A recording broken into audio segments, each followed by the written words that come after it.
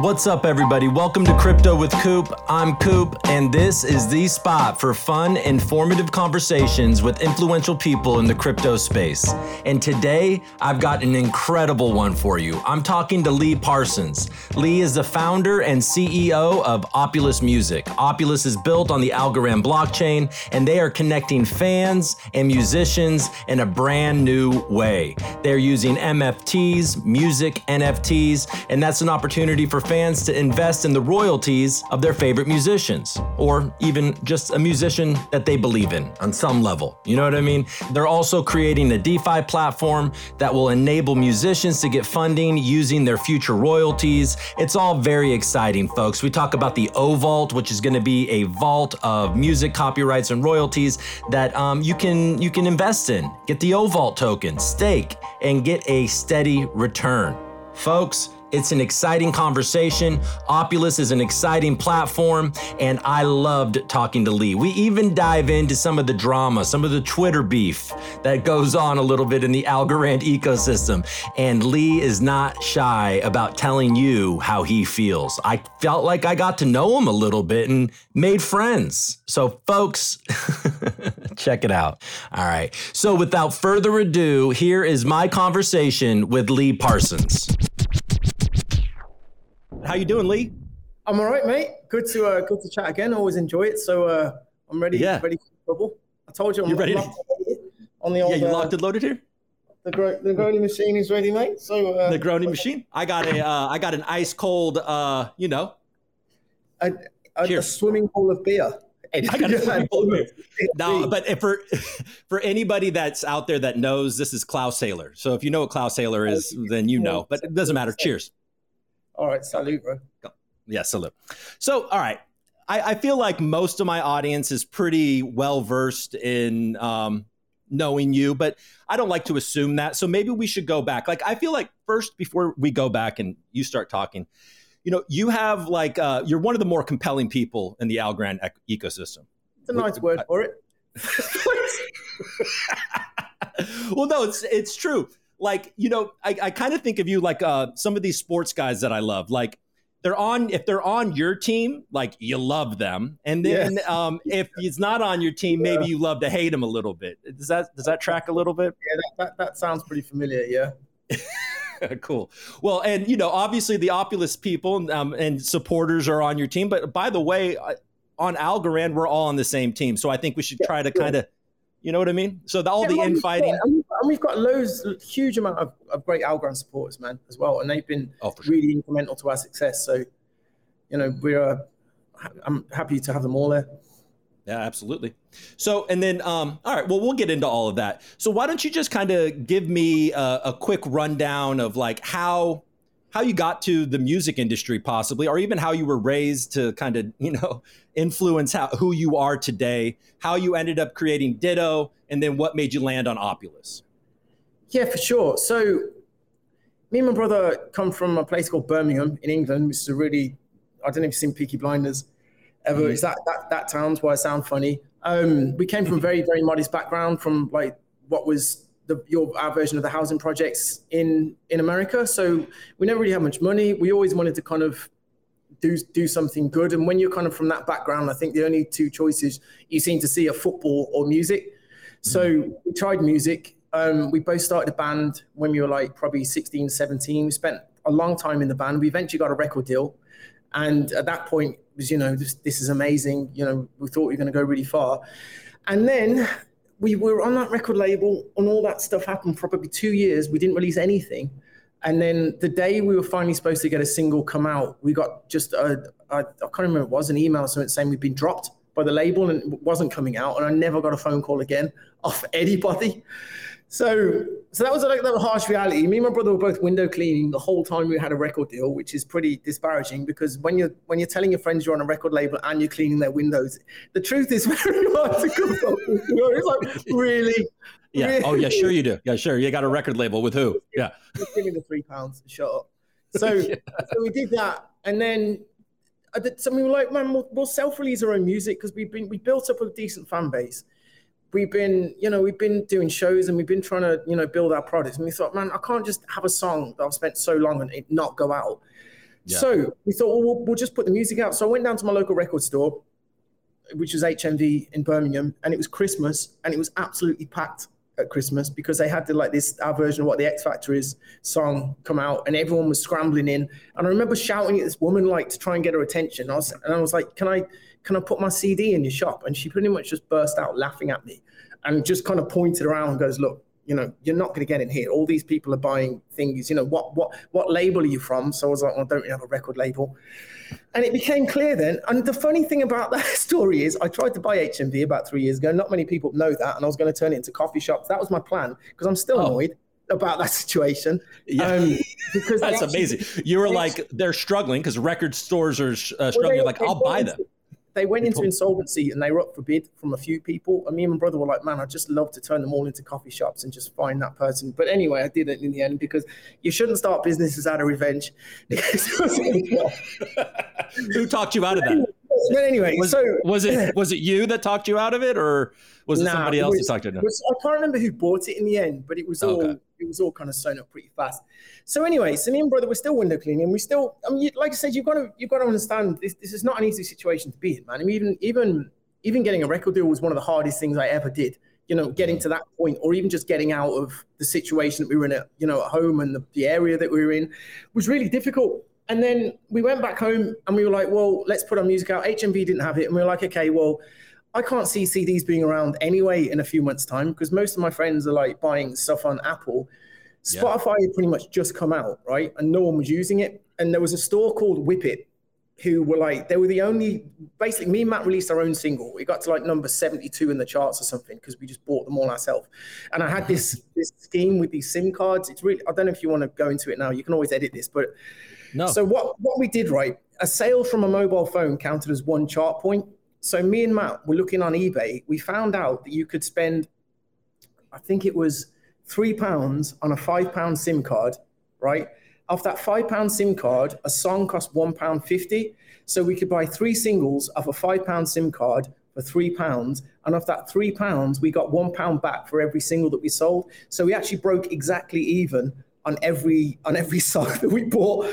So in 2000 or whatever it was, 7, it was literally me, my brother, and my mum sitting in our house, our little council house in Birmingham, with these big boxes of SIM cards. And I just remember everyone at the time was like, Lee, you're always calling me on 10 different mobile numbers. And I was like, yeah, because I was just, using them as well. It was an absolute mess. And then But you were getting your numbers up. I was getting my numbers up. We got to number 72 and no one really cared. So that was the end of that. And but at that point, we kind of worked out that there was a massive gap here because I can't release a song. I've got a bunch of fans who want to buy my song and the shop is telling me I can't put it in a shop for that person to buy a song. That is absolute madness, right? But this is what the music industry was. If you can't get into a shop, you can't get on radio. And if you can't get on radio, you can't get in the charts. So 0.1% of all the artists was getting signed. They were all getting ripped off and losing their money anyway. And there's millions and millions of artists all over the world that can't put a song out. And they're just used to, at the time, making a demo, sending it to a label, hoping they get signed. So we're thinking, well, why don't we just start a business where we charge people some money and then we'll go and do all that work for them. We'll get them in a shop or on an online store. And that was a whole business. And we were like, well, maybe we can earn £50 every week and we can keep going to the studio. That was my plan. And I had a whole plan written out and I was going to try and make £5,000 over the next 6 months from doing whatever it was, 100,000 releases. And then we started doing it. We set a business up. We called Ditto Music. And I've told this story a lot of times, but the reason we were called Ditto was because my brother had a computer company. And I say computer company, it was just basically him on his phone. And he used to give out leaflets to people to come and fix their computer. And I was working with him doing that. We had a phone. His computer company was called Ditto. And it was something horrific, international technology. It was just awful. It was just basically him in our little flat with me on a phone. So when we started, I was doing bouncy castles because I saved all my money up from doing the window cleaning, bought a bouncy castle. That was called Ditto Bouncy Castles. Because Wait, hold on. Bouncy castles meaning you would go to kids' parties and set it up for them? Yeah, that was, exactly. So we got it, mate, I've got horror stories about that. I mean, me and my brother would it was awful, man. But it was still, I look back on these days with such fondness now because at the time it was all or nothing all the time, right? So we were only doing this to get to our end goal which is the most important thing. Once I had a goal, I didn't care what I was doing in between. I didn't care if I had to go and window clean because I knew what the end goal was. And that's the most important thing. That's the first step, right? And when you're running anything, you have to make sure what that goal is. And I say this all the time. One of the biggest things you can set a goal, but everything you do, every decision you make has to move you towards that goal. Because if it's moving you away from that goal, that's just as bad as not trying at all. So say you're living in LA and you wanted to start a business, as a country music singer, and you move to Nashville, that takes you here. You go to Nashville and you're working 20 hours a day in an office. That just takes you back to the start anyway. But if you make sure every decision you make is focused on the end goal, I promise you, anyone listening to this, you're going to make it over a 10-year period. So that's why I was doing bouncy castles, because it actually gave me more time in the week. I was just working Saturdays and Sundays doing that. I get up in the morning sometimes to do window cleaning from like 7 till 10. But the bouncy castles were called Ditto bouncy castles because we had one phone line. My brother was Ditto computing. When someone phoned up, we'd have to say hello Ditto, and then I'd have to work out if they wanted a bouncy castle or a computer. And it was literally like this for ages. We had a bunch of different. We had a leaflet with computers on the back and bouncy castles on the other side with 2 different phone numbers leading to the same thing. And it was only us working there. And it was like, okay, I'll send someone out for you, madam, soon. And then it would be me going out and pretending I had a different name. So when we started Ditto. God. And this is literally right at the bottom. I said, man, we lived in a really small council flat. We barely had enough money for electricity. And I know everyone talks about their startup journeys, but I'm telling you, it's a bad town. The flat upstairs was basically 20 people doing heroin most of the day. And then most of the night was just loud, horrible music. There was nights when, anyway, some stuff happened. it was bad times, man. You're like there, like murders and stuff. Did you, how old were you at this time? I think I was like 23, 24, something like that. So I'd been in a band since I'd left school, right? And we'd spent a long time doing that. I was going to ask that all finished. Just before you continue, I want you to continue. Sorry to interrupt, but I think that I think people want to know. I want to know, what was the name of the band and what was your role in the band? You won't find this, man, and I'll never say. Because I get enough abuse online. I don't need any more. Thank you very much. So you've successfully scrubbed this from the internet. Well, yeah, it was kind of just because we didn't release anything, and it was just kind of when YouTube was getting massive. I didn't make any videos, and I've somehow got away with it. And there's several other things I've got away with too that are probably online somewhere. So not bad, nothing bad. I know. Okay. Nothing to get you canceled. But were you the singer? I need to know. Were you the singer? Yeah, I was singing and giving the gift of rap to the audience. Oh, okay. So there you go. Yeah, just sharing my gift. So anyway, when we started Ditto, and my plan was like, I'm going to charge people to release music. We got a contract with Spotify really quickly because I knew the people that were setting Spotify up, because there was this other company called Whip It who were the only person who would take our single. And the person from that was literally one of the investors in Spotify. And Spotify had about 1,000 users. It was crazy. I remember having the email from Spotify saying, hi, this is the guys from Whip It. We set this new thing up. Would you mind passing the email out to your friends? And I got my mum set an account. So my mum was like one of the first 1,000 people on Spotify, which she'll tell you over and over again if you ever meet her. So she loves it. So we started that. And then you think, okay, well, we've cracked it, right? We've got a new system for delivering music digitally, online. Everyone else is doing CDs. This is going to be massive. And it is massive now, but it's not what happened, because at the time I was sitting there contacting bands on MySpace. Everyone thought, well, this is a scam. Why would I want music on Spotify? They're not paying. Why would I want music on iTunes? CDs are the future. So we went back to one of the bands that we were working with before, that we knew. And we said, look, no one's taking this seriously. What we want to do is try and get a band in the top 40. Now, a lot of independent bands get in the top 40 at the moment, but back then, you hadn't seen I don't think you'd ever seen an unsigned artist in the top 40. So we got this band called Cooper, who are now in the Guinness Book of World Records as being the first unsigned band in the top 40, the first ever digital single in the top 40. Mm-hmm. We used that SIM card trick again. That's amazing. We used everything we could, man.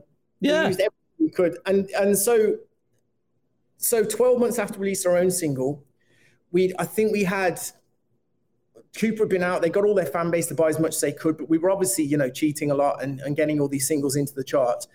Uh-huh. It was a Monday morning. on the second week of January. Now, we released it on the second week of January because it was always the quietest week. Most of the charts company who worked there were on holiday still. No one was putting any singles out. So if you ever had a chance of getting the top 40, this was your week. So from 3 weeks, right, we put it on pre-sale, which means people can buy the song before it's out, but it'll still register towards the first week, which you could do on the SIM cards, which was brilliant because it gave us 3 months to go and do all this stuff. I hope they can't cancel your Guinness Book of World Record years later. Whatever. But it's like baseball players and steroids, like they're going to take it away from you. Yeah. But so we did all this, and on the Monday morning of that week, it was 8 a.m. or 8:30 a.m. I can't. It was before 9 o'clock, and no one ever phoned you in the morning for good news, right? It's always something bad or a bouncy castle, what I was expecting. And I remember coming out of bed, and then I hear a click. I come, hello, is this Dito music? And I'm like, all right, well, it's not a bouncy castle at least. So, and then she's like, are you the people that are responsible for this Cooper release, like the song? And I'm like, man, we're in so much trouble here because like, I'm thinking, I wonder if this is actually illegal because it's fraud. And then I was like, I'm like, well, I mean, what's up? And she goes, oh, you guys are at number 12 in the charts. Oh shit. Number 12. And I'm just like, yes. Wow. So after all that, man, of starting, we only had that one customer. We had him and the guy, Scott Kerr, who I was tweeting about the other day, who was like a guy in Scotland who was like in his 50s and 60s, who just got the whole thing straight away and was the first person to release digital music. And still, like I said, he's still one of my close friends, man. We brought him to an award show last year and he caused absolute havoc. It was brilliant. Awesome. So after all that, it was like, man, and then that got in the top 40. It was the first ever digital top 40 single. And then suddenly all the media and all the world seemed to be all over us. Like the BBC came around to our house and we're doing like it was so funny. I've told this story before that the guy was like, I can't remember what it was. What was it? It was like but anyway, they obviously didn't know anything about digital music. They were all putting these stories out. They all thought the band had got in the top 40 through, digital music. And we were like suddenly the only company doing it. So over the next 3 years, we had 11 top 40 singles the first year with unsigned artists. Some of them weren't even cheats. Some of them were legit. Yeah, you got tired. You couldn't do the SIM card thing anymore. My fingers were worn out after those few months.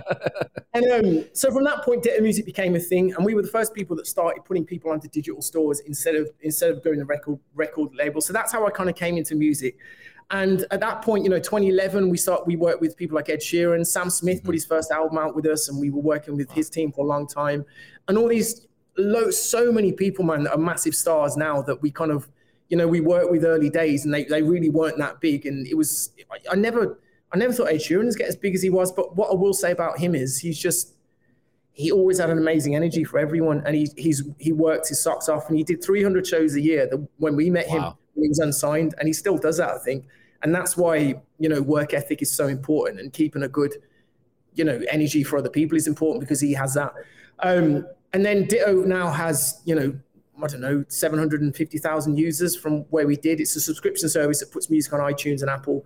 We have a management company. We manage some of the biggest artists in Europe. There's a guy called Nathan Dorr, who's in the top 10 in England at the moment, who manage publishing. Ditto's a huge entity, right? And then obviously about 5 years ago, I started getting into crypto because I was traveling a lot with Ditto and I was setting all different offices up. And then I just started having really good conversations all over the world with different people who were doing different things. And I met a guy who was a producer, and he was telling me about Bitcoin. And, we just sat there and drank about 3 cases of beer this one day. And by the end of it, I was like, I'm going home. I literally went home the next day, Bitcoin, half drunk, half hungover, and just, I'm sure I've told this story before. I went to the bank and tried to take all my money out, and they wouldn't give it me. But then eventually I took most of my net worth out and just put it all into crypto in what would have been about 2016, 2017. And then I started studying it and working in it, man. And because as soon as you kind of realize that this isn't going to go away, and this is only going to excel technology, because all good technology comes from community, right? Community always moves faster than technology. Community, eBay's a community of people selling stuff in their garage. Facebook is a community of people. You can't go and give technology to people. People have to give something to technology, right? And I think what Bitcoin and all these things you could see was, man, this is a massive community of people. And I know they haven't sorted the answer out to what it is, but this community is just going to grow and grow, and they're going to dictate where we're all going eventually. And I want to be involved in that. So then, I sat around trying to trying to solve the different problems in the music industry. I knew Algorand through Miles. I mean, man, I was raising money in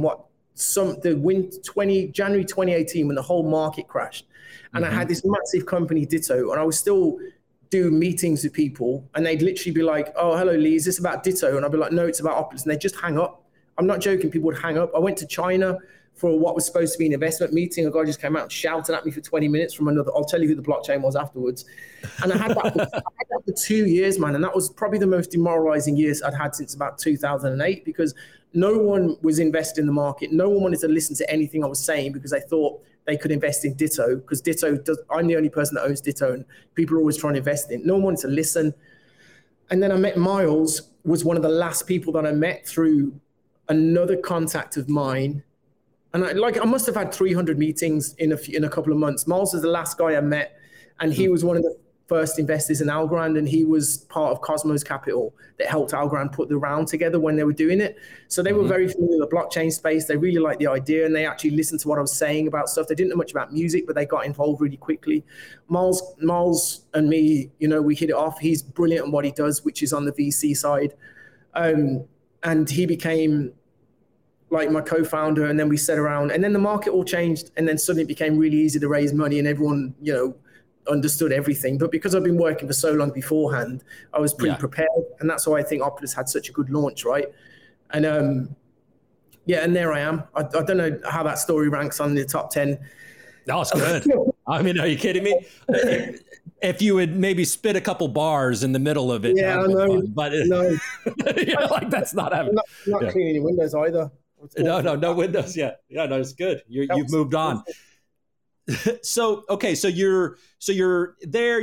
Bitcoin gets on your radar. You try to withdraw all your money. The bank gets in the way, like they like to do, and then you eventually invest in Bitcoin. And then you have this idea, right? So now you're like, okay, this is the future, and you have this idea of, all right, like people should be able. What if fans could invest in the music that they love and earn some of the royalties, right? That's the original. Is that the original idea of Opulous, or is it the peer-to-peer?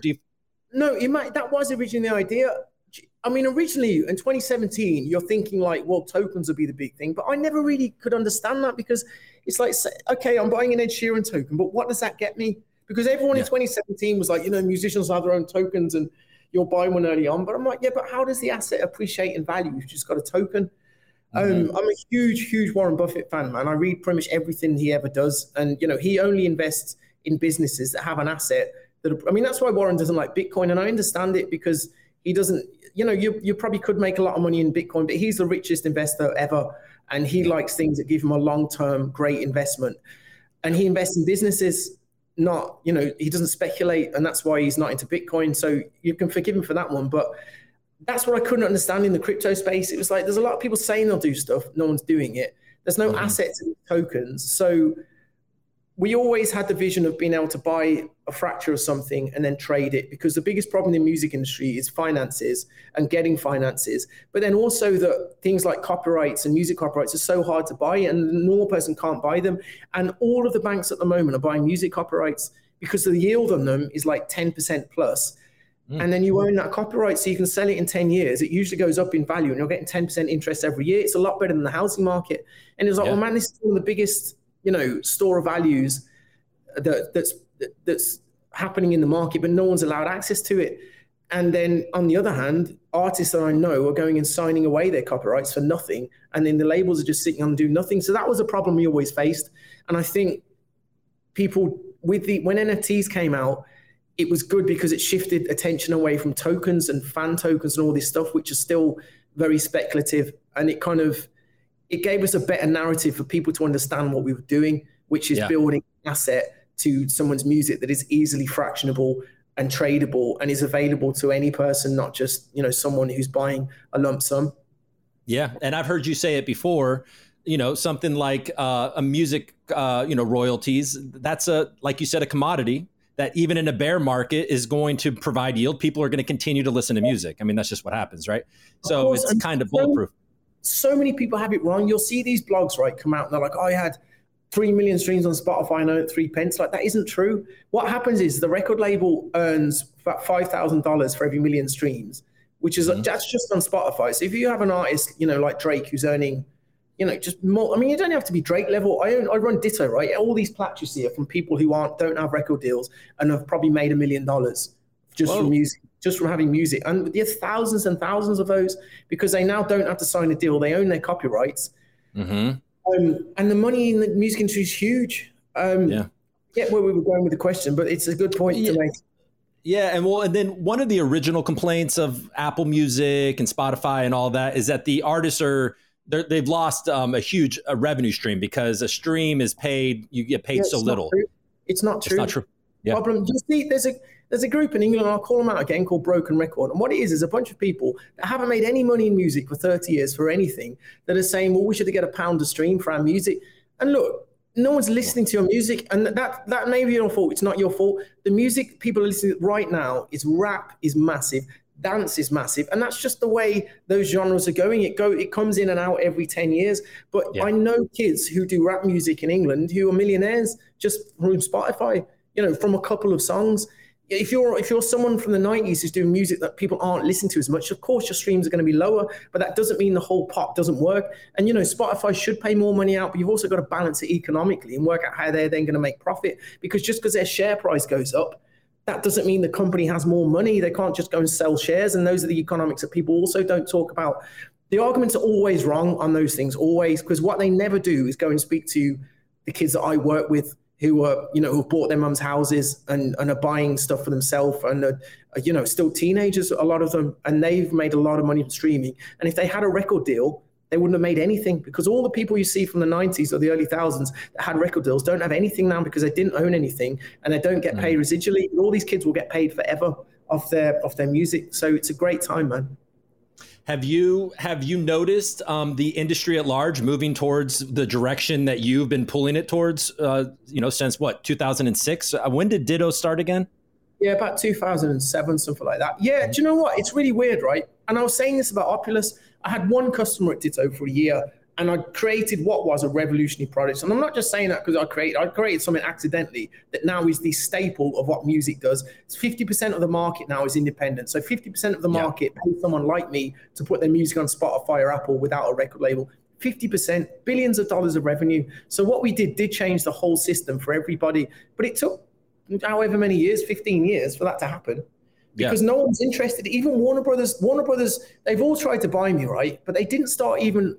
Warner Brothers in 2017, someone from my company went to work for Warner Brothers, and he was saying that every day they would just go into this little room, they'd bring my website up on the screen, and they just copied the whole website, all the Ditto Music website, and they launched their own version of what we did. No one signed up because they didn't really have any idea of what they were actually offering to people. But that took them 10 years to even get to that stage, and then they just tried to buy us like everyone else does. But the music industry is very slow to adopt things, because what you have is the people that are making a lot of money right now in streaming, in good jobs, who really don't care about 10 years' time. Why would you? If you're making $1 million a year and I mean, labels are making between $1 to $2 million an hour from streaming, an hour. So that you can't, and you're just printing money. There's no cost for that. Streaming, you're not even making CDs. So they really don't care about the future. But what I'm saying is what I'm building now is a block for everything else that's going to happen over the next 10 years, which is why, again, when you're investing, this is what you have to look for. Are you speculating on a stock? Are you looking at a price every day? Because that's not how you're supposed to invest. You're supposed to buy into a business. You're buying part of the business that you believe is going to increase in value. And I think that's what, Opulous will do, the same as Ditto did.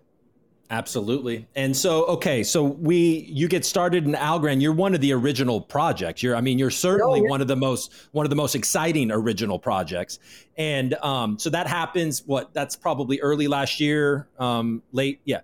And I think it's nearly 2 years ago now, I reckon. I think it was around September we started talking to them. We were on it. I don't remember them having any other projects when we signed up when we first got funding. It took 3 months. There wasn't really much going on.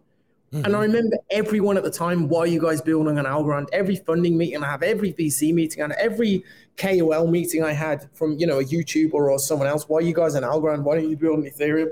But I don't get that anymore, which is good. No, it's kind of like And the same thing, right? You know, Algorand had a plan, had a 2-year, 10-year plan, and they are now getting to where they knew they were going to get to. So all the noise in between really doesn't matter. Well, and I think, by the way, personally, like, I think it's underappreciated. Guys like you that were there in the beginning, getting all this heat, like, why don't you just do it on Ethereum, bro? Like, what are you doing? Yeah, and it's like, you stood there and you're like, I'm going to do it. Okay, fine. I think Opal's on Binance, right? Is it? It's a couple different places. We have a. I mean, this is the thing, right? So when we launched on an ERC20 token, and I got flack from Algorand for it as well, and I got flack from everybody. But it was like, look, I guarantee, I mean, we've created like 35,000 Algorand wallets, right? So yeah. I said, like, I guarantee to know where I want to get to, which is to be on the tier 1 exchanges and to get as much volume as I want for the Algorand token, I have to do this right now. And everyone was, you know, shouting at us, laying into us, and we had to ignore that. We launched an ERC20 token, but you'll notice now to get your VC tokens back, it has to be an ASA token. So all the volume that's coming back is ASA volume. The ERC20 token's mostly been faded out, but I needed to do that in the first process because, you know, Huobi, sites like that didn't have ASA, you know, KuCoin didn't have ASA, and it would have been impossible to get on those exchanges. So I could have come out as an ASA only product and not done much. Or, you know, I could have used that stepping stone to get to the point we are now, which is a much higher place. And now, as I said, if you claim any tokens now, you'll notice they're all ASA. All the funding that's going into exchanges is for ASA because, you know, they were the first investor, man. And I'm a very loyal person, so I will always be very grateful to those guys and here to push Algorand however much I can, which, like you said, I was doing at the beginning when no one really wanted to listen at all. But not the community, I mean, other communities, but they're now seeing Algorand with all these products come out, and it's like, okay, I understand. And I'm, you know, I pay attention. I'm on the different places, Discord, and sometimes we'll go on Reddit, and I'm seeing people be like, "How did you get to Algorand?" Oh, I wanted to buy Opal, you know. So, you know, exactly. And you've got to think we did an IEO with DAOmaker. They didn't know anything about Algorand, and that was like, you know, thousands of wallets from DAOmaker that now got ASA tokens and now have an Algorand wallet. So really, you know, if we'd have just launched an ASA, we wouldn't have had the amount of ASA wallets that we have. So, you know, I'm still glad it worked out. Yeah. And we're obviously we're gonna dive into the roadmap and all the different things that are coming. Along with the MFTs and those early days, another aspect of it, which is still coming, I think, is the DeFi, the loan aspect. Yeah. Getting these musicians funded competitive rates, peer-to-peer loans. So maybe describe a little bit about what you're doing with that. So what the Opulous ecosystem does, there's a pool in the middle with all the money in. Artists can come in and take a loan out of it, and that's backed by their music copyright. If they don't pay the loan, then the music copyright gets transferred to Opulous just while it's paying the loan off, and then that will pay the loan off for them, and then it goes back to them. So they can't lose their copyrights, but it's 100% guaranteed way that we know the loan will get paid off. And on the other side, the interest that they pay is then given to people who are staking into the pool, whatever that is, you know, around 10%. So again, like the OVault, and it all uses the same system as the OVault, it all uses the same token system. That's why what we're building, when we roll all these products out, it's going to be very quick because the system that we built for OVault is the same for the artist loans, and it's also the same for the MFT launches. So that's it really. You've got a whole pool in the middle and people can borrow and lend each other money. And then it's just like a really, really safe version of what a stablecoin could be. Cool. Now now that's what the OVault is, but we were talking about the loans for the musician. That's the loans, right? Same system. Same idea. Got it.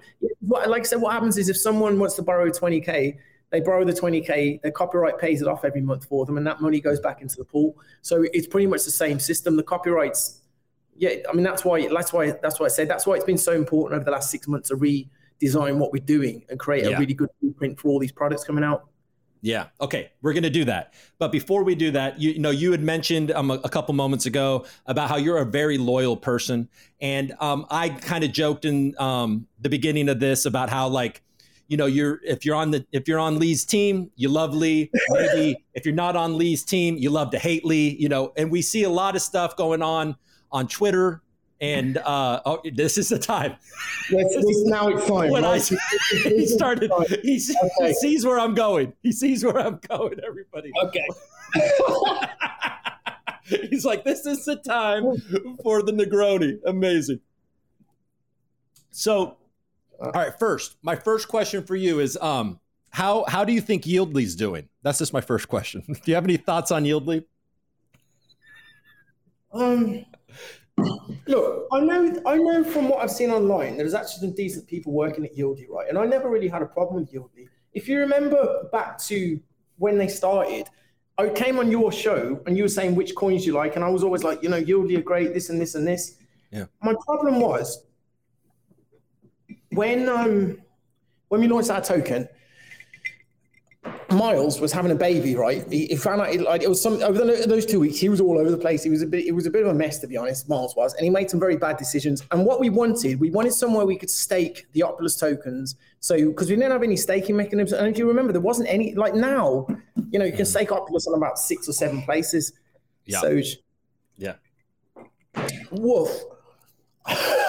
Wait, man, doesn't know. Here we go. So.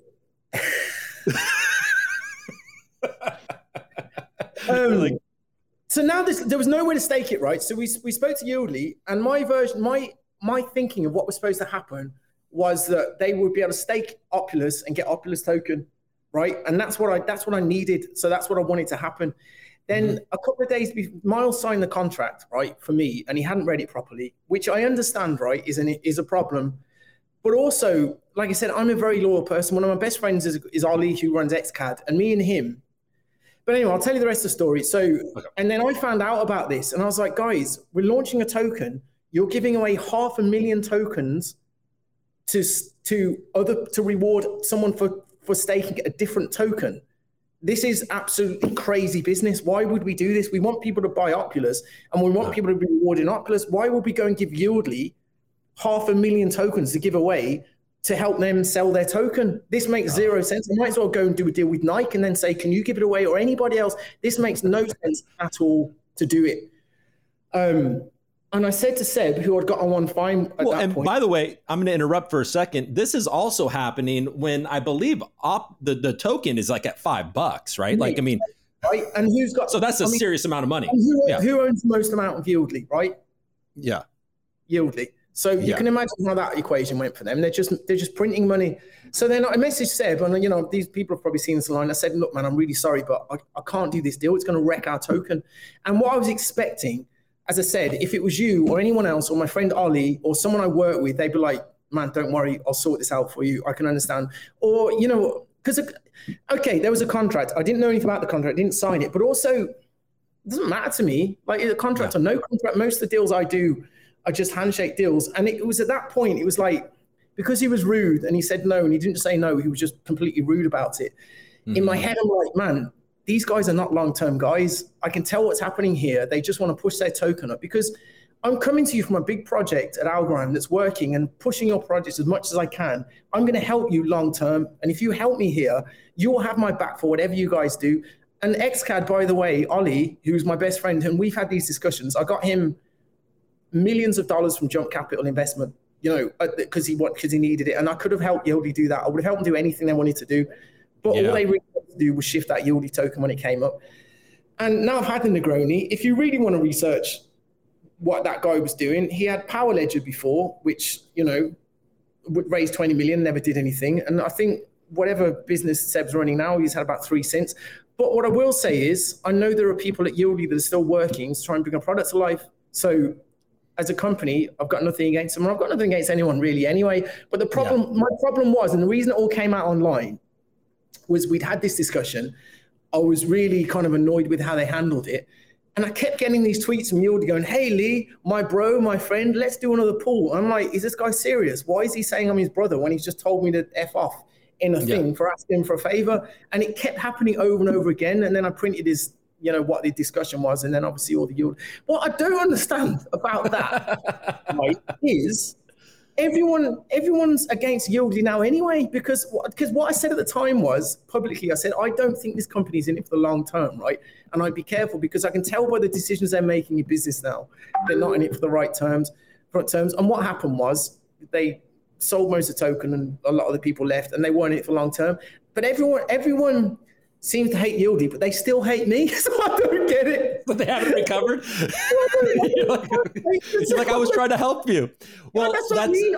It was nothing personal against me. It was just from a business standpoint. I was just a bit concerned that these are on our ecosystem, and I can see what's going to happen here. And you're talking about a year ago, while Yieldly was just going up and up, and everyone was saying it was brilliant. I was like, guys, there's something wrong here. And what happened? They sold all their tokens, released another token, sold that one, went to someone else, doing another thing, selling tokens there. Yeah. It's a bit of a mess, but yeah, I don't know. But anyway. So yeah, I mean, I had a smaller version of that where from somebody that I really respected, like kind of snuck in my DMs and be like, man, I think like all the devs just left Yieldly. So they left ages ago, right? And that was the thing. They left months ago, but they didn't tell anyone. Months ago. Yeah. Oh, really? And so when I had heard that, I posted like, oh, I think there's trouble on Yieldly. And then, man, I got a lot of, really? The biggest fudster ever, man. And I'm like, look, I'm just trying to. But all those people hate Yieldly now. So are they? I don't understand. It's like, well, they're so obsessed with being not being wrong in the argument, even though they hate Yieldly now, they still. It's strange, but that was my thing at the time. I knew from people I knew that were working that their devs had already left to start this other finance project that he's got and raise funding because they were raising funding for something else and pretending that. But anyway, I do want to talk about that stuff, but I don't want to get too negative because obviously. No, I know. I understand. But that's what it was for me, man. Like I said, if you help me out with anything, I'll be the best friend you've ever had. Because since we're talking about Twitter and you've had a couple sips, like I've heard you kind of be like what the fuck? Like, where is Algorand? Like, why are you guys so damn negative on me? Right? Like, I'm trying to build something. I'm trying to bring people in. Like, what is your kind of overall feeling about that kind of combative? Or, I mean, you're somebody that will dish it. You know what I mean? Like, maybe another CEO would just kind of ignore it. And you're like, no, like, you're going to come at me. I'm going to come back. That seems to be how you do isn't that one of the strangest things in humanity, that people will insult you, and then when you insult them back, they're absolutely outraged. It's crazy now, right? That people kind of feel that on social media they have the right to kind of just lay into someone, but they're hurt if they get that treatment back. It makes no sense. And I know that I can't even remember how it started. It probably started because of the Yieldly stuff. I said something about NFTs once that just everyone went crazy about, and all I was saying was you should have utility in your NFTs. Yeah. And then eventually I just started blocking people who just didn't have anything good, and my life's been a lot better and I haven't really had any arguments. See, and I know a lot of people have been moaning about that, but of all the people I know, right, that are successful, I'm talking about, in my clique of people that kind of come, from similar circumstances, someone like Ollie, they've always got a good energy, right? And they'll come into a room and they have good energy and they make you feel good. And that's part of their kind of reason they're successful, because if you're running a company, you have to wake up and be positive every day, because even if it's not going well, if you're making a decision, you're always got to err on the side of positivity. This is going to work. Nobody wakes up in the morning and their head just goes, brilliant, another day, let's go. It's really hard to cultivate a positive mindset, right? Mm-hmm. So taking the time to make sure that my whole landscape of what I'm looking at is positive, because you've got the other side. You've got some people who just walk into a room and complain about the room and complain to someone about whatever else it is. And eventually you're like, man, I really don't need that. I want to keep myself positive, and I want to keep, what I'm building as stress-free as possible. And it's really hard to cultivate even a social circle of people that are there and talking about positive things. And that's why, me and Fernando get on so well. We talk for hours every day, not just about work stuff. He's also always got good stuff to say. But then, like I said, on the other side, I can't imagine what it's like waking up in the morning, annoyed at something, getting on a fake Twitter profile, going and spreading negative energy, and then moaning because someone gave it you back. So right now, if anything's even close to it's best for me to just block it and move on. But I do miss the arguments, Cooper. I do miss them, because obviously, I've worked in music for 15 years, right? And I had the same thing in music, because I'd say something and that's unprofessional. So it doesn't really bother me what you think. Being professional to me is running a company and making those decisions. But what I don't want to do is succeed being somebody else. I'd rather fail as myself than succeed being someone else than I'm not, because I can tell you, all these people on Twitter who play politician and are nice about everything, they're not nice behind closed doors.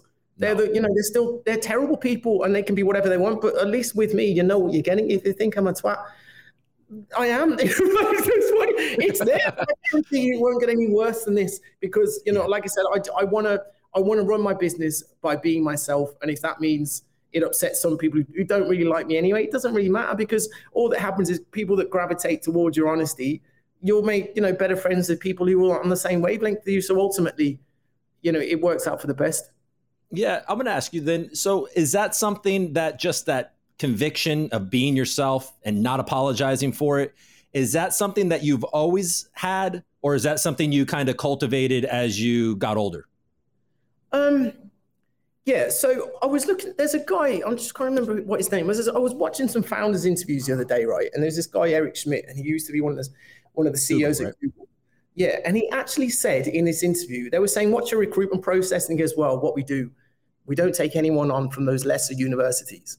He actually said that on camera. And I'm a guy who didn't get to go to university. I had to drop out of school very early because we didn't have any money. And I think one of the best things is I've never been indoctrinated into what someone is supposed to act and feel like, because I'm in a cutthroat environment. I went to a very tough school where, every day you're kind of fighting anyway. And it's like, why would it, I don't really know any other way anyway, because that's just the way I am. I've never been to college and been, I don't think it's a good thing going to college and getting taught how to act like a professional CEO. I wish more people were themselves, don't you? Because at least you know what you're getting. The amount of rubbish we have to listen to our politicians and all the other stuff. But generally, me and my brother, we don't really care, because at the end of the day, I'll go to bed and I'm happy. And what people think in the short term always changes anyway, because, I'm a genius in the bull run. People hate me in a bear market. Whatever happens today doesn't really matter, because I still have my exact same long-term plan. And also, someone's going to insult me, then I'm going to insult them back, because I'm from Birmingham, where the Peaky Blinders was filmed, and that's what happens. Well, and then what if you don't? If you don't fight back, I mean, that's probably even worse where you come from, right? Then now you're just, you're weak, and or they'll trample on you, right? Yeah, I mean, everyone always says, "Oh, you shouldn't lower yourself," and I'm like, well, why not? Well, I mean, there's the obvious, there's the obvious thing where when you respond to it as somebody that has a lot of Twitter followers compared to when they have 72 or 12, and then you respond to them, you're giving them a much bigger microphone than they would have had otherwise. So they better win the argument. And up to now, I haven't seen many people win. But like I said, man, I don't mind criticism. I don't mind anything. You'll never see me even be disrespectful to anyone who is half normal to me online. I always like to chat to people. I like to know people. I answer questions from anyone. Most of my Twitter DMs, my Telegram is just me chatting to people. But if someone like thinks they can say something about your mum and stuff that's happened to me before, it's like, man, you wouldn't. If you went to my area and said stuff like that from thingy, you wouldn't come out of it. You can't say there should be a general respect code from people of what you can say and what you can't say. So, that's a problem in general these days, right? Like people think that they can just say anything. Like there's, you can just say anything because you're safe behind a computer. And exactly. But it's gross. Man, there was a good interview with Kanye today. They were saying, do you want to? There was, because he put his new T-shirts out in what they were saying was rubbish bins, right? Did you see it? His Gap stuff. It was so good. And they're saying, Kanye, do you want to apologize to everyone? He's like, man, you guys should be apologizing to me, because he was saying as soon as someone is creative and tries to do something different here, you make them apologize for it, and you make your media. As soon as somebody does something media you don't want them to do, you make them apologize. And obviously, on a very much lower scale than Kanye, whenever someone has an argument with me online and I do something, they're like, you're unprofessional. You shouldn't be doing this. And it's like, man, if that's your go-to, that's not going to work with me, because my version of professional isn't what your version of professional is that you've been brought up to do. My version of professional is just being myself, standing my ground. And then who would you rather have go into a meeting with a record label or someone you have to negotiate with? Me, or, someone who's a politician online, and it could go anyway, at least with me, you know, if it goes down, it's all right. You know why? Well, I mean, and especially in these creative fields, like nobody's looking for you in the music world to be, oh, hello, sir, or like in all the creative stuff. Mate, the funniest thing, and you've got to understand, I have meetings like, man, I had a meeting with one of the biggest banks in the world, probably and I have these meetings all the time, right? It wasn't even through Opulous, it was through Ditto. And I'm on Zoom, and there's a guy I kind of half know, and he goes, "How's your weekend?" And I was like, "Man, I was doing this, and I was out partying, all this stuff."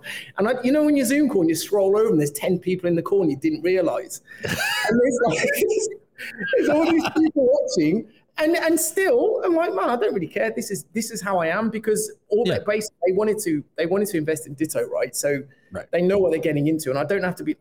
If you put yourself in a position, I don't really need anything from anyone. It's like those guys are trying to charm me into giving me money. So exactly, if you try and change stuff, it doesn't work anyway. The best thing to do is be yourself, but just work so hard that people, like that, have to be nice to you.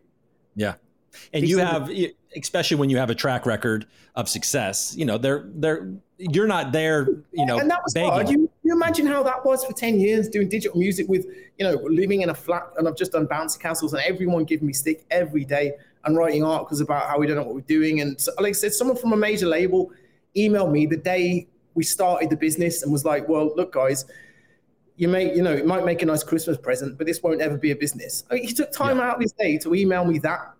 And I was like, wow, an email from this must be going well. Someone from a record label's emailed me. But it doesn't really bother me, because they're all, the record label is the record music industry is one of the dirtiest ones there is. It's probably, I think politics is worse. I know a few people who work in politics, and the stories they have, but this is a tough industry, man. And and like I said, I think well, and then also this is, for everybody listening, there's some good stuff in here, man. You said it earlier, when you're trying to do something, you've got to have the goal set, and you've got to always be working towards that, right?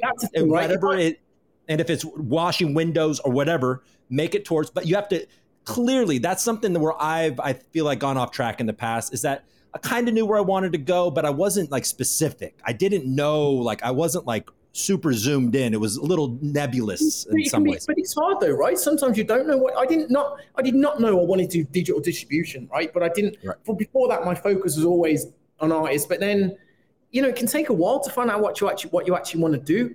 But if you don't know, you've still got to have a goal of getting to find that out, which is, whatever that is. But a lot of people lose track, man, and they lose focus, and that could be anything from relationships to they get a little bit of money, get carried away. Like me and my brother, when we did Ditto, man, we paid each other like £300 a week for 10 years. All the money went back into the company. I was never rich. Even when we had money coming in, we put it all back in. I never pretended to be rich. I never had designer clothes. I never went on holidays.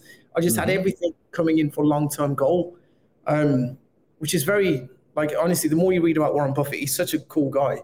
Like, he still lives in the same house he had, his whole life. He was like, he classes every $10 as like $1,000, because he knows he's going to 10x it over like 20 years. So he just hates spending money. He's given all his money away to charity before he's even dead, like pretty much 99% of his charity.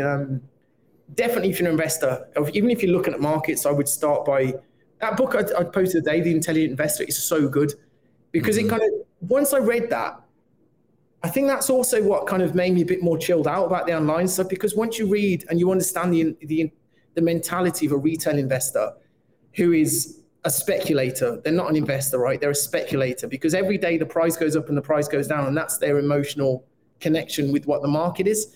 An investor is someone who buys a business and sits back and follows it over a period of time, and they know it's going to go up, like you are with Algorand, right? It's like you're not kind of following it every day. It's great if it goes up, but we're here for a long period of time. But most retail investors, their friend told them to buy a stock, which is the worst reason for buying anything. They buy it when the market goes up, and then they shout you onto it because it goes down, which just shows you they're not, they don't really know what they're doing anyway. So once I read more about that, I chilled out a bit anyway. Yeah, it's true. Like, some of my best decisions were basically exactly that. It's like, I remember watching, it was like a HBO documentary on Dr. Dre, and it had Jimmy Iovine, and they were all talking about Apple Music. And I'd already invested in Apple, but I was like, and Apple's a safest thing. You put money in Apple, you wait 10 years, it grows. It's just what it does. Yeah. But I just remember thinking, okay, Apple Music's going to work. They're going to be very competitive. And that was smart. And then, or like when Facebook, and not that I'm a fan of Facebook, but like when that's down at 19, you're like, okay, well, this Zuckerberg guy knows what he's doing. You know what I mean? Like clearly, you know, so you have, and then you stick to it. You know what I mean? Yeah. You got to. And Warren Buffett is a big fan of Facebook as well, because, you know, and, you know, his main thesis is buy a stock when it's undervalued and hold it for 10 years. And that's the more you kind of read about his stuff, it's very simple. There's not many rules in there, really. Don't sell because the price has changed. He's got a really good example. He says that if you bought a house for like $150,000 and it's called the annoying neighbor, I think. And he said every day your neighbor comes over and offers you a price and it goes down by $1,000 every day. And after a few months, he gives you 75K. You're going to sell it then because the price keeps going down. Yeah. It's like, no, obviously you're not going to, but that's what people do, right? It's like, what they do. I've got to sell. And it's like, because it's like this could go to zero, you know, like that's like why people sell bottoms, which is always amazing. When you should be buying, and they call it miss the market because it's like you kind of attach your emotions to the market, which is the wrong thing to do. Your emotions should be on the business, not what the market is doing, because the market will, you know, go up and down and spit you out if you try and follow what the market's doing. Ignore the market and find good businesses like Opulous. Yeah. Well, there we go. That's a good one. Let's go back to there, because I'm sure people are watching. We're like at, you know, almost at an hour and I haven't even touched on the roadmap. Well, man, we all know what the roadmap is. Don't worry. Okay. Well, so that's true. But there's a couple of things that I do want to ask. What are some of the concerns? I want to make sure I get some of the concerns from the community that I've read out and ask you about it. Yeah, sure. So previous like royalties, like Big Zoo, and I think there's another one even before that. Yeah. Well, those royalties, the royalties being distributed, I think on the roadmap that's coming soon. But you know, from you, I'd like to hear from you. I man. So the Big Zoo ones, I can't really talk too much about that because of SEC stuff, but everyone's been contacted about that, and there's no problems with that. The royalty website, mate, I can show you after. It looks amazing. We actually finished it months and months ago, but because of the SEC stuff, see, we're going to two different systems now, right? The system that we're doing, which is a non-US system that's launching soon, will have pretty much the same royalty website, but it's a completely different distribution process because you don't have to go through the SEC. It's amazing and it's smooth. The process before, for the little pump stuff and the other ones, it has to go through all these SEC regulations. So it's not the tech that we've been building, it's a problem about the regulations. But I would say that we're doing phase 1 week next week. Very shortly after that, we'll be announcing a date for the royalties distribution, which is hugely exciting, man, because that's the pretty much 2/3 of the whole platform is out then. So, mate, I know I can understand people are annoyed, man, because it's been a long time, but also, you know, you're investing in a startup and you're here with us through the problems, and that's why you invest in a startup and you get better returns rather than if you go investing with Apple, because it's, you know, you have to put up with these things. So, you know, again, I guess thanks to all the people that have done that. And the ones that have moaned, don't worry, we will sort it out for you. You're going to sort it out. And then the, what was I going to say? So, okay, phase one is next Monday, I think. And that is, we're going to have the Opulous app. There's going to be a dashboard. There's staking. Or what is in phase 1? Yeah, so it's basically the whole staking platform, but it's not just a staking platform, really. It's a ticketing system so that every day you stake your Opulous on there, you get various different tickets. The tickets are then available to go and apply for different sales. You'll get your APY and the Opulous token. And it's pretty much the backbone of everything that we'll be doing with the sales as they come out. So it's a really, really important piece of development. I mean, that's another thing, man. When people ask about why stuff takes so long, if we'd have gone to Ethereum, we would have had that probably in about 3 weeks. We built the whole thing from scratch in Algorand, which is teal, which is like difficult. I don't know, but it's done now. You know, it's finished, and it's the first kind of, you know, tech that does that properly, and we'll probably open source it eventually so everyone can use it. So, yeah, man, it looks so good, and I see this stuff every day, so I'm difficult. But I think once people see it, they're going to be very pleased. Okay, so you had mentioned it that you're moving towards the non-USA product because of all the hurdles and the hoops and all the difficulty with the SEC, and you know, once that's clear, but you're still working on a US compatible product. Yeah, but man, it's not even the SEC stuff. It's like they take so much money in tax from your releases. It's like we have to individually take people's tax out when we pay them for each release. That was another thing that took forever. They take a portion of the tax out. You have to register the LLC, which has to pay tax. There are so many things on that structure that we have to work through. And what I don't want to do is sit here for the next 2 years, or it won't be that long, but even for another year without any products out. So created this whole system that runs the OVault, the MFTs. It's a whole economic structure for what we're doing that we've been working on for the last, probably 6 months now. And that will be coming out really soon. And we'll be able to operate multiple sales at the same time, all in crypto. Okay, tell me about this Opulous Royalty Vault. How does that work? Okay. The Royalty Vault works much like an NFT drop would. So it will pay, but whereas an NFT will pay, whatever it makes, the OVault will guarantee a certain percentage each month. And the way you've guaranteed that, we've been buying catalog that has a track record over, decades, that we know it's going to earn a certain amount. And we'll also be topping that up with Opulous for special perks and rewards. And it will give you a very stable staking for USDC, and you will get a fixed amount of returns. And if you look at all the stuff happening at the moment, it's actually really hard to get a good return on your crypto at the moment, because all the stablecoin staking has gone down drastically. BTC staking is like, a couple of percent. What this will do is give you really good rewards, and it's also asset backed, so it's completely safe. So we've been attracting a lot of institutional money that will be investing. We've completed like the first phase financially, and it's going to be sick. And that's something we can just kind of build and build and build it to. It's like $100 million, $1 billion fund that will just keep printing out good returns for people safely. Right. So it's going to be, so you're going to acquire a bunch of music that you see like a track record of stable returns. And then the OVault token, which will be available on DEXs and for anybody to buy? It'll be available on probably our own DEX and maybe one other Algorand DEX. And we're speaking to all of them at the moment. It's not really a token that's tradable, right? It's a token that you buy it for a certain price. It'll stay the same price, and then you get guaranteed X amount of returns. So it's not like a token that will go up and down in value. It's a token that will stay around the same price. And like I said, it's all. I hope we release a white paper soon. Fernando keeps saying it's not a white paper because it's only 15 pages, but it's a really good economic paper for how the whole thing works. So it's pretty exciting, man. Like, no one's doing anything like that at the moment with an actual asset. There's a few people who have tried to do property, but they don't understand how big music copyrights are. Most music copyright funds are in the billions already, and everyone from Wells Fargo to the family offices are all buying music copyrights. We have a guy called Jay Moore who previously ran a $1.2 billion fund for one of Ditto's competitors, Cobalt, and he was in charge of acquiring content. So he's been getting content for us already. I also have Ditto, so I can get new stuff at a good price, and we can look out stuff there. And yeah, man, and we've had support from Algorand on it as well, which is like I said, amazing. Yeah, and that they supported in the beginning, and they're also supporting this royalty vault too, huh? The OVault.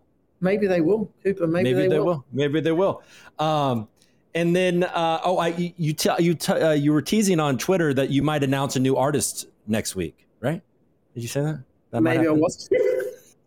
And then there's I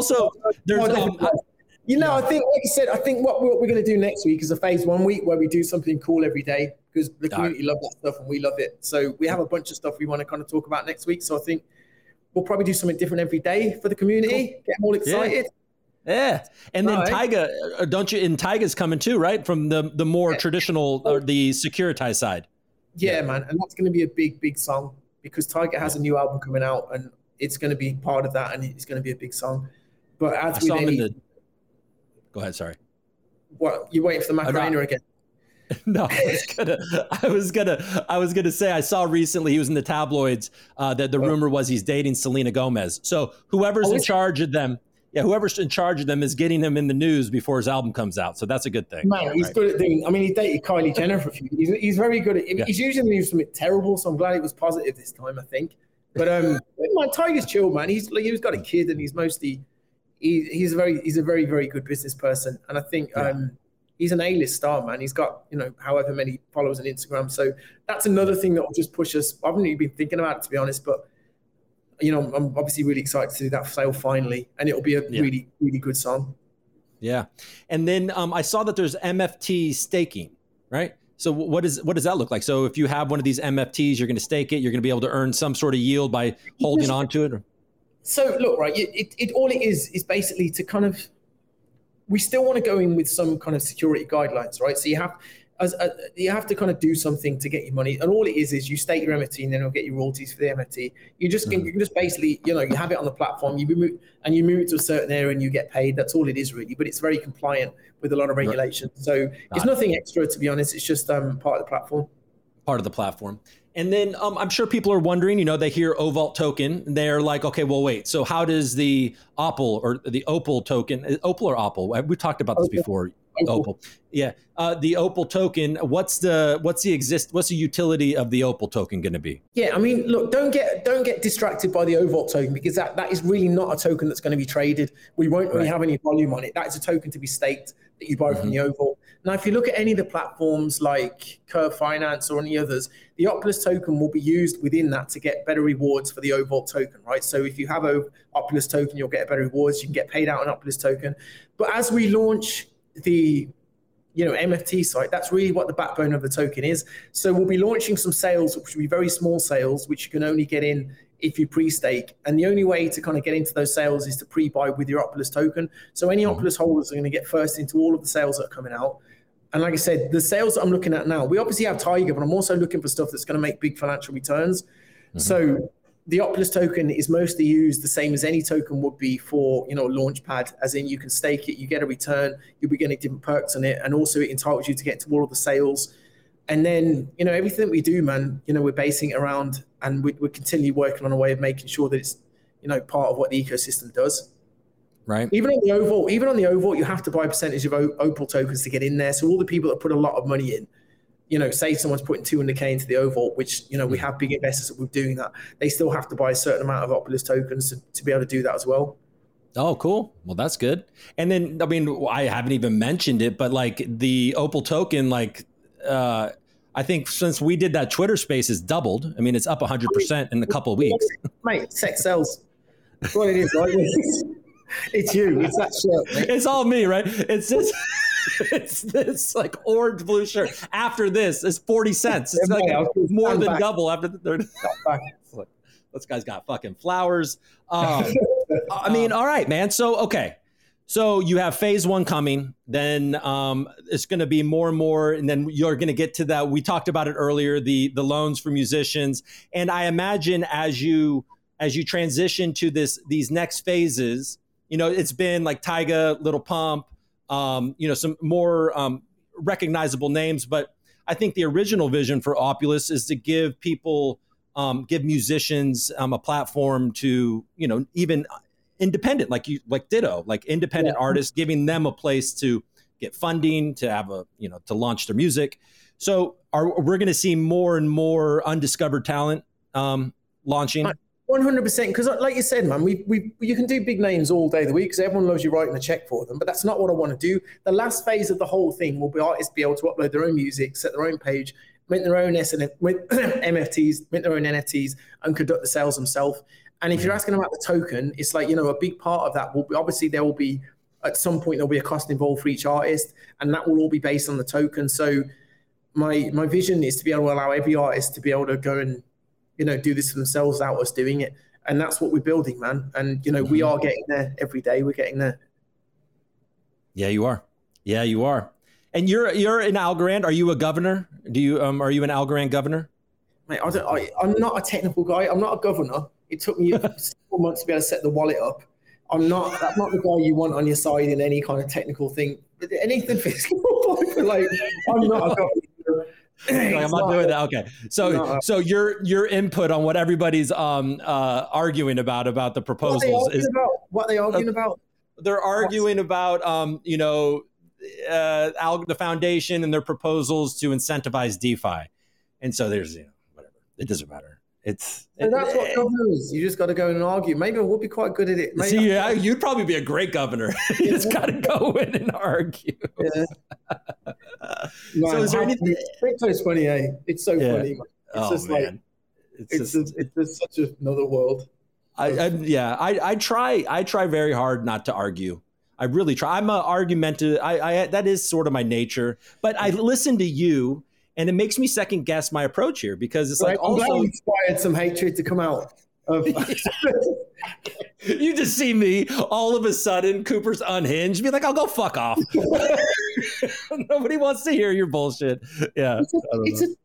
I always think, man, just step away for 10 minutes, then reply. And I'm like, nah, don't lose this energy. Let's just go. Don't lose this energy. Yeah, that's all my creative juice. Yeah. And the worst thing is having an argument before you go to bed and you wake up and I was like, you're like, man, and you remember what's happened. You've got to open your Twitter up and see how it's all going. But it doesn't matter. I know. You're like, I know you have an argument on Twitter and maybe your argument was after a few drinks and then you go to bed and then you're like, oh shit. What did I, hopefully all I said are the things that I remember. Please let everything I said be what I remember. You're like, 20 plus. Ultimately, it doesn't matter, right? We're all living our lives. And I think, on our deathbed, you'll be glad of the things you said than you didn't. So it's as long as you don't, I actually don't take it all it may seem like I do, but I don't take it very seriously. And that's why upsetting people or being whatever, it doesn't really bother me if a bunch of people are upset with me. It's like, pretty funny, really. Do you look back at anything? I mean, maybe in general, it doesn't have to necessarily be Twitter, but do you have any like particular regrets? Or are you somebody that's like very stern about like not having regrets? No regrets. I'll tell you something that this one time. My brother's worse than me. He had to come off Twitter because he doesn't have any humor. So he'll just be like, he'll just say the worst thing imaginable without any like, Matt, stop. It's all bad. Everyone always they always call him at Ditto and we're like, Lee's going to get us in. There was this one time in, there was this one guy and he'd just been constantly writing stuff about me and Ditto. And he just wouldn't leave us alone, right? And we and my mate were at a stand at this music conference. And he turns up, this guy does, and I'm just sitting there. Have you seen that meme where the guy's fist is just like, like this? And someone like, what are we going to do? And they're like, we'll call Matt. Matt will know what to do. And they call Matt up and they're like, man, that guy's here. I think Lee's going to go and punch him. And Matt's like, hold on. And Matt talks to me, he goes, Lee, make sure they film it. Goodbye. And then he left. And then it all kicked off, man. So I guess I don't really have any regrets. No, there's no point regret. Like I don't actually take it very seriously, man. It's all just, it's like wrestling, right? That's all it is on Twitter. It's just wrestling. I'm never going to lose any sleep over it. But what I will say is for everyone listening to this, if you don't like me, that doesn't bother me. It doesn't really matter. But what I would suggest is just really do some research on what you're investing in. Because if you were investing in things and you really knew about them and you understood the markets and macro environments and how the world, how everything is trading worldwide, then you wouldn't be online, shouting at founders or even projects. You'd be either comfortable or you wouldn't have invested in it. So I'd say to anyone who's, thinking of going online tomorrow, complaining about Algorand or anything, go and just research, what Algorand are doing, and you'll make yourself feel better. Go and read a book on investing, and you'll make yourself feel better. Because I was ignorant to it a lot before. I definitely didn't read much on investing when I got into crypto, but now I have, and I can kind of understand the two mindsets that are competing each other. I understand why only a few % of the market are the ones that make money, and if you, like I said, that book, The Intelligent Investor, it was Warren Buffett's favorite ever book, and Warren Buffett actually ended up studying under the guy for like 4 years. And it's like his all-time hero. And that's, Warren Buffett is the best investor of all time. But he's a very slow investor. He's not looking for 100x returns. He's looking for 20% a year over a long period of time. So have a good 10-year plan, work out what your goals are. And once you know what those are, be the best at it, man. You don't see NBA players say, I want to be in the NBA and then go and spend an hour a week reading about it.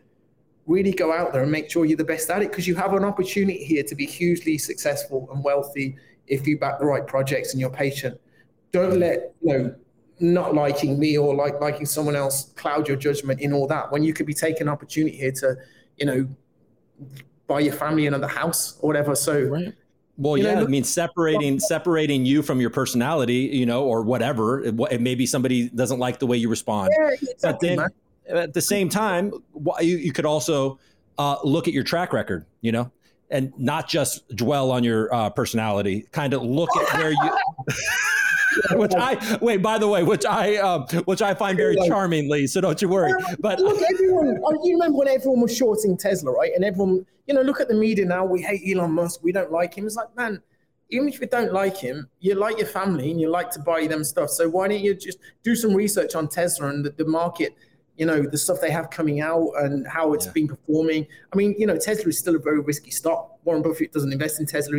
Warren Buffett's biggest investments are still like Coca-Cola and American Express and stuff like that, because he knows he's going to get significant return.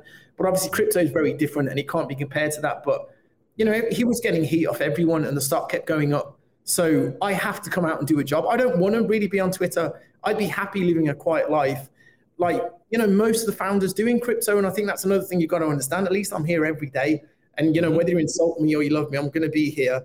And because I believe in what I'm doing. And I know that in a few years' time, it'll be out. And, I believe in it. I'm not going to hide in bad market conditions anyway, even though, some days I'd like to. I don't. So yeah, you don't. Yeah, you continue to defend.